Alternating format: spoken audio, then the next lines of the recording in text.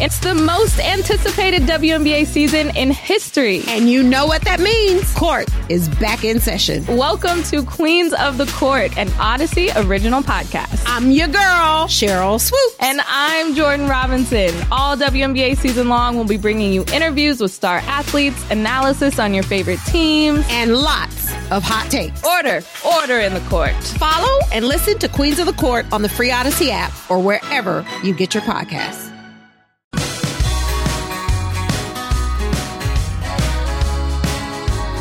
I like this. This is a summer beat. It is the summer song, Old Dominion, Jerry, country. I heard them on, again, 94.7 HD2 this morning. They have a lot of good tunes. Yeah, I like this. This is good. Like, you can't play this in the winter. That's the problem with country music around here. It's a summer vibe. Yeah, and it's also funny when the country station was still on the actual radio dial. I remember talking to two of the women DJs. We had gone up there for something, and I said, I love country music. I go, but for whatever reason, I can only get into it in the summer. She goes, yeah, our listeners too. So I guess their ratings in this. They're very quiet in the December. Winter. Yeah, they're just it's always about being on a boat, on an island, in a bar. Hey, Al, how about old school country? What about it? Like, would that translate to the winter? Like Waylon Jennings? Yeah, because that you're George drinking. Jones and Willie Nelson. Yes, because that you're drinking whiskey in a wooden Merle Haggard. Yeah, but that's not. So that translates. That translates. That's all yes. year. But this is just like beers and tequila. Right, on beaches. Margaritas, boats. You're right. That is boardwalks. But old school is about how your wife left you. And Yeah. your truck crashed. Absolutely. Your horse died and your tractor blew an engine. They still talk about your wife leaving you. Yes. And but drinking But beers. now you just drink and forget about it. Yeah, you drink and forget about it. What a good I thought- time. Did I hear a song? I got to Google it. I think my eyes are not great. Yeah. I thought the title of the song was "I Wish I Never Loved You." Sounds about right. I think that was the name of a song this morning that I heard. I wish I never loved you. I think so. Maybe not. Again, my eyes are not great right now. Is that about Alan Whimsy? It could be. I'm going to put pen to paper for a nice country song later on this afternoon. You could, man. Oh, that's funny. So, Jerry, interesting tonight, Yankees-Rays. Now, have we decided this Yankee pitcher, Brito, Mr. Brito? His Johnny name, Brito. Even though it's spelled Jahani. Because he's pitching against a guy named Yanni. Yanni and Johnny. Johnny versus Yanni. Yeah. Yanni Chirinos. Yes. Is he good? He is I think this is going to be an opener type situation. Oh, really? Because I know his last time out, and I only know this because I actually watched some of the highlights for whatever reason. Last time he pitched, he gave you like a few innings in long relief. Was it Saturday? It was over the weekend with all that rain. I was actually watching MLB highlight packages of out-of-town games. Nice. I was. So that's how I was actually familiar with his name when I saw it on the sheet this morning that he was starting. So I would expect him to give you a couple of innings. Is he good? I guess. I mean, right now everybody's good for the Rays. Good point. I mean, they're 26-6. I guess the question I would have is forget Yanni Chirinos. My question would be, like, how long can they keep this up for? So the Rays have a 9-game lead over the Yankees. On May 5th. And we're playing a 3-game series? Yeah, this weekend, yeah. And then they play the Rays, I think, next weekend at the stadium, I think. Yes. Man, so, this could either... this could sink them. This could get out of hand quickly. Yeah. Or we close the gap. And if this was the Yankee lineup that they hope to see, I wouldn't expect that, nor would I expect them to be 9 games out. The problem is this lineup, the bottom half is hitting $180. I don't know. Maybe they break out tonight. I know they won a couple of games against Cleveland, and that was good. Willie Calhoun and Jake Bauer. I mean, guys you never heard of. Those are the guys you're relying on right now. And Johnny versus Yanni. That's who I'm relying on today. Johnny and Yanni. It's so funny. I saw the starters. I didn't even think about Johnny and Yanni. Well, because when I went to the starting pitchers, I see Johnny, but the H always throws me off. Right. So in my head, I always go Jahani, and then I look over Yanni. I was like, what?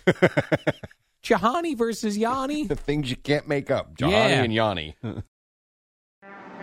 What up, y'all? It's your boy Danny Green, 3-time NBA champ. You either rooted for me or rooted against me. Join myself and my co-host Harrison Sanford on the Inside the Green Room podcast. It's a podcast that brings you never-before-told tales from the locker room to candid interviews with basketball legends to breakdowns of what's happening in the NBA right now. Whether you're a diehard fan or casual about your hoops, this podcast brings you the game like never before. Follow Inside the Green Room on the Odyssey app or wherever you get your podcasts. Now, the Tampa Rays do have another pitcher, Jerry, Zach Eflin. Yeah, he's from the Phillies, remember? I did remember his name. Yeah. I guess in the Pirate game, they played the Pirates. I think it was in yesterday. I think they had a day game. And the umpires made him take off his wedding ring while he was pitching. He said that he got married last year, I guess. And some umpiring crews make him take the ring off. Some do not. My guess is that's probably in the rules that it's not allowed. And yeah. Others look, I'm sure some look the other way. I would complain if I was a hitter. You'd probably see that ring. It'll throw you right off. Or you could scuff the ball with it. Or use it as grip. Mm-hmm. Well, I probably suppose, but you could probably scuff the ball pretty good. You know what if you got one of those? You ever see those rubber rings people wear? Yes, those black rubber rings for working out and working. Yeah. Yes. You wear that. That's got a little tackification on it. Perfect. You want glue on the rubber ring? What if you're a pitcher like Justin Verlander? Not Justin Verlander. Max Scherzer comes out. He's got those rings on all 5 fingers just to get a nice, good grip on the ball. I want to see Max Scherzer come out with sandpaper sticking out of his back pocket. the emery board. Let's go old school. I feel like I remember as a kid there being a slow motion video of either one of the Negroes. Yeah, one of the Negro brothers, like tossing. You brought this up a couple of months ago, and someone sent us the video. Yeah, of like tossing the nail file thing. Whoop. You know what's so funny is how we glorify that and we laugh about it. If that happened right now, the guy would be demonized until the end of time. Yeah, we had no sports radio back then. I guess that's fun. But I mean, you had columnists. Yeah. It was almost like it was accepted that guys are going to try and cheat. Right. I mean, spitballs. Gaylord Perry. Yeah. I mean, I don't know. It's funny. And even I always bring up the amphetamines after they became a banned substance in the country in 1965, I think it was. They were still taking amphetamines in the locker rooms before games. You know why? Because guys were exhausted. Guess what that is? Performance enhancing. But that was okay. Are those things they call greenies? The greenies, yeah. And supposedly the myth is, and I don't know this to be true, which is why I call it the myth, is that they would have, when you would come into a clubhouse, supposedly there would be one cooler that was labeled, however they labeled it, the high energy one, and then the other one would be like regular coffee. The one had the they had speed high in energy it. coffee? Like speed. Huh. But that's what happened when you play 162 games. Guys are tired. Guys are going out and drinking all night. How do you get to the ballpark and perform? You need something. Eddie has a similar thing next to his Keurig in the office. There's the high energy coffee, and then the regular Keurigs. I'm sure he Keurig does. Coffees. Did you happen to see a video of Jeff McNeil? I do. I actually did, and I actually did grab this too. Did I put it in? No, I didn't put it in. So so the setup is Jeff McNeil as the I got it.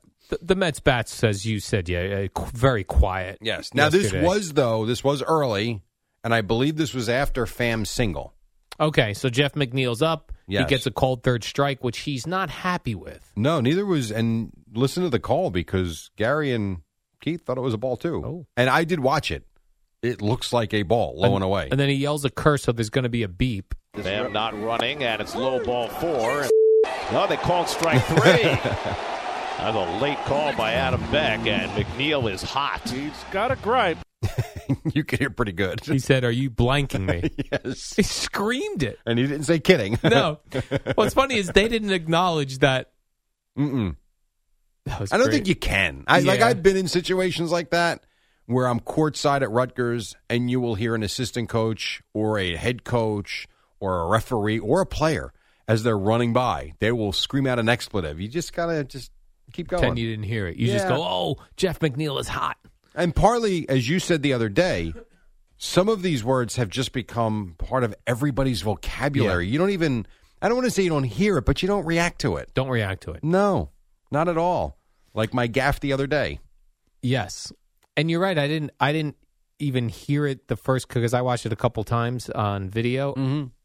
Gary calls it low ball 4. Yeah, because it was a late call. It was almost like the umpire was unsure of himself. So you add all of that, I could see why Jeff McNeil was hot.